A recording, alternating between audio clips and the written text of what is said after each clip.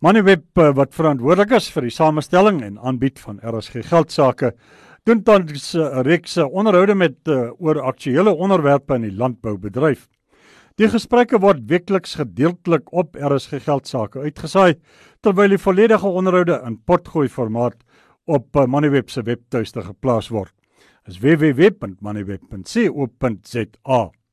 Vandag is die kollig op die groeiende krisis in die binnelandse graanbedryf, waar rampdroogte toestande oor 'n wye gebied grootskaalse verwoesting saai. Op die lyn Graan SA se uitvoerende hoof, Jannie de Villiers. Goeiedag, Jannie. Goeiedag, Andries. Jannie, kom ons begin by die positiewe. Die land het die afgelope paar dae plek goeie reën gehad. Tot watter mate help dit die graanbedryf? Ja, weet jy, Andries, kom ons begin met die lekker deel aan die ooste kant van die land, wat ek nou gister redelik wyd gery. Dit lyk regtig eintlik goed as 'n mens dit vergelyk met die weste.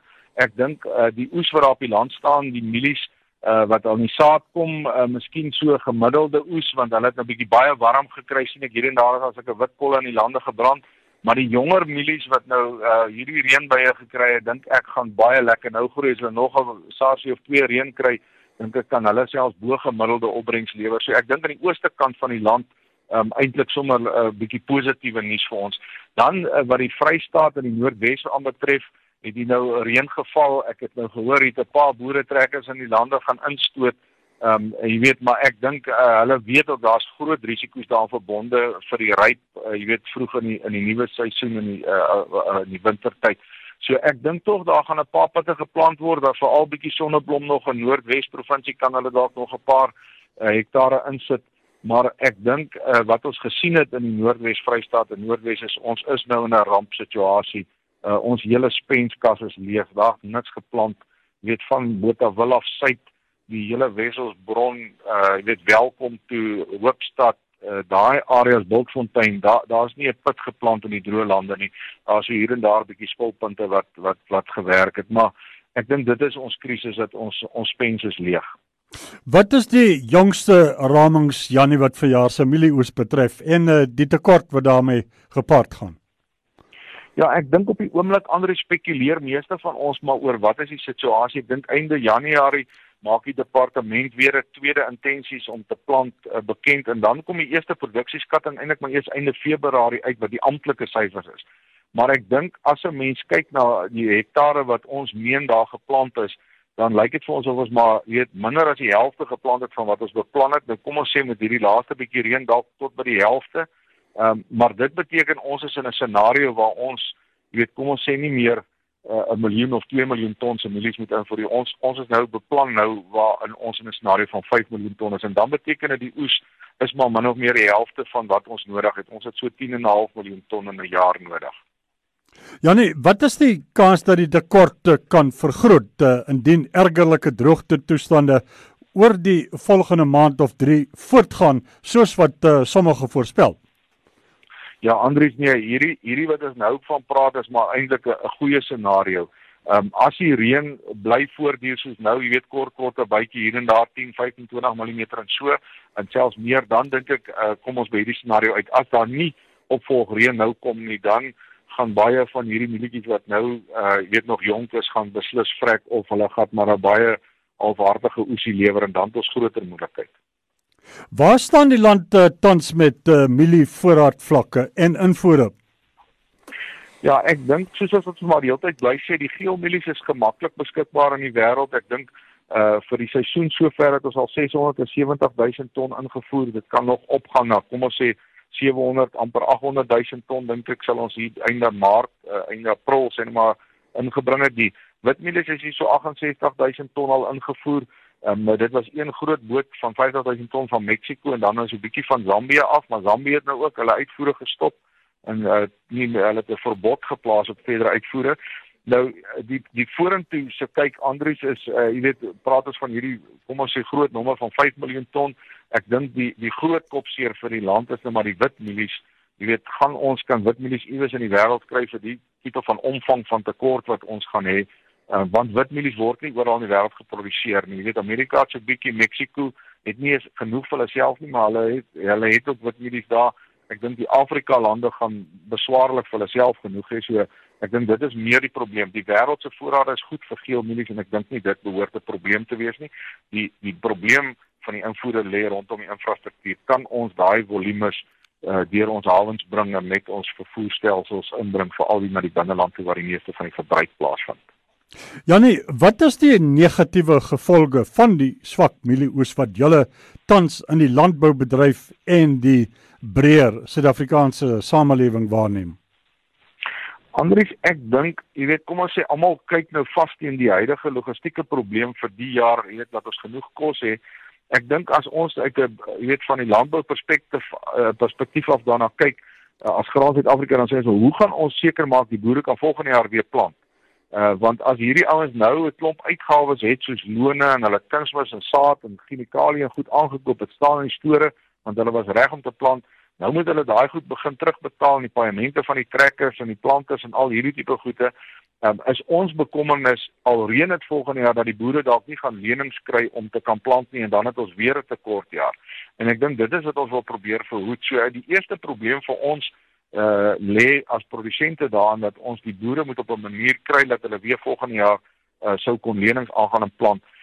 Dan dink ek die tweede ding wat ek maar gesien het soos ek hierdie platteland gery het, jy weet die boerderye en die boerderyomgewing hou maar die ekonomie in die platteland aan die gang oor die algemeen. Jy weet, ek sit en kyk na die samelewing soos die kerke word deur die boere befonds, die skole se mense wat daar is, jy weet, daar's 'n klomp van die besighede wat afhanklik is van die boerdery. Ek dink die plattelandse ekonomie gaan geweldige moeilike tye ingaan omdat die boere nie meer fondse gaan hê om te spandeer nie. Die ander ding is natuurlik die plaaswerkers, jy weet, mense sal nie wil sien dat die ouens afgelê word nie, maar ek dink as jy later nie meer kan betaal nie, kan dit ook 'n probleem raak en die werkloosheid selfs vergroot. En dan natuurlik as ons na die verbruiker se kant toe kom, jy weet die hele ding van so baie kos invoer, benadeel die wisselkoers, jy weet die hoë rentekoers en dan praat jy van baie hoër voedselpryse wat ons vir die volgende tydperk gaan sien. So dit is 'n klomp negatiewe goed, Andries.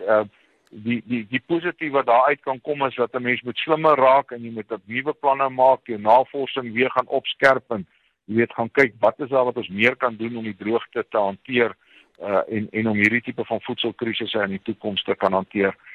Maar ek dink ons sien maar 'n moeilike jaar voor. Janie, ons is bewus van die Senwes Landboumaatskappy en Agri SA se droogtehulpprogram. Tot watter mate kan die graanbedryf hierby baat? Ja, ek dink meeste graanboere het maar 'n vee-komponent, jy weet 'n klompie beeste en so aan. Ek het gehoor nou na die bietjie reën te gisterand te sê 'n boer vir my nee, hy gaan in elk geval maar ietsie moet plant op daai lande want anders waai die wind al die boergrond weg. En twee is hy moet iets vir sy diere begin produseer dat hulle kan aan die lewe bly totdat die reën die veld herstel het. Want jy weet dit reën maar water, dit reën nie gras nie. So die gras gaan seker 'n maand of 2 vat om weer uit te kom op 'n manier en dan as die groeiseisoen omtrent verby is, ons by Maart maand kom. So daar is 'n bietjie jy weet hulp wat selfs kan kom van ouens wat nie meer vir die diere kos het nie. Jy weet ons hoor van boere wat hulle vee na die veilings toe vat en dan daar nie 'n aanbod nie en dan sê hy maar hy kan ook nie terugvat plaas toe nie want hy kan nie meer vir 'n kos gee nie. Hy het ook nie meer geld om kos te koop nie. Ek dink hy gaan 'n bietjie druk wees op die vee kant van die besigheid en ek dink dis miskien waar graanboere by kan baat vind. Ek dink tweedens, Andries, ons gaan moet na die regering toe gaan om vir ons te help deur hierdie krisis waarin ons nou is. En ek dink op die oomblik sit georganiseerde landbou maar oral daar 'n planne maak en te sê maar hoe gaan ons maak dat die boere volgende jaar ten minste nog kan plant en dat die grondpryse nou nie so val dat ons nie meer sekuriteit het om lenings te kan aangaan om vir die land kos te produseer nie. Ja nee, die staat het verskeie provinsies tot droogte rampgebiede verklaar. Tot watter mate syfer die staatshulp tans op grondvlak deur? Ja, Andries, ons het nog nie groot impak gesien van dit nie. Maar ons het gister gesprekke gehad met die minister en ek dink daar's nou weer verdere gesprekke maar ons gaan nou moet 'n voorstel moet kom. Ek dink in einde verlede jaar kon ons nog het ons gespekuleer is dit 'n ramp of is dit net 'n baie slegte scenario. Maar ek dink nou is die spekulasietyd daarvan verby. Ons weet dis 'n ramp. So ons moet nou as georganiseerde landbou gaan en sê in 1992 het die staat 3.5 biljoen rand gegee om ons voedselsekuriteitskapasiteit te behou vir ons land. Jy weet as ons daai geld omskakel vandag praat jy van amper 15 biljoen rand En dan moet ons na die staat toe gaan en sê, jy weet, dit is wat dit ons gaan kos, of 20 biljoen rand wat dit ons gaan kos, weet, hoe kan ons dit doen aan rente subsidies of oorlaatskuld of wat ook al ons kan doen, jy weet, miskien help om die lone te betaal van die werkers wat ons ten minste kan hou en in diens kan hou. Dis die tipe van voorstelle wat ons nou moet teruggaan en kyk of die staat sekere waarborge kan uitreik en sekere fondse beskikbaar kan maak. Maar ons weet dit gaan moeilik, maar ek dink ons verantwoordelikheid is om namens die boere te gaan sê hoe lyk dit regtig op die plaas en wat is die krisisse. Opsommend Jannie, Graan SA se boodskap aan die graanbedryf was sodanig en Suid-Afrikaners in die breë. Ja, Andries, ek dink die eerste ding is, dit is 'n realiteit, dit is 'n baie moeilike jaar wat vir ons voorlê. Ek dink ouens moenie emosioneel besluite neem nie, maar ek dink ons wil baie graag ook as georganiseerde landbou hoor by die produsente presies wat is hulle probleme, waarmee kan ons help en dat ons daai so goed as moontlik kwantifiseer en gaan daai hulp gaan soek, want ons verantwoordelikheid is om te sorg dat die boere op die plase bly en dat hulle kan aanhou kos produseer vir ons in die toekoms. Dis mos nou nie die boere se skuld dat dit nie gereën het nie. Ek dink ons wil seker maak ons goeie boere bly op die grond en dat hulle kan aangaan. En ons gaan met vennootskappe stig en met mekaar saamwerk en slimmer werk om te kyk wat kan ons doen om die situasie in die toekoms beter die hoof te bied. Dit was Graan SA se uitvoerende hoof Jannie de Villiers.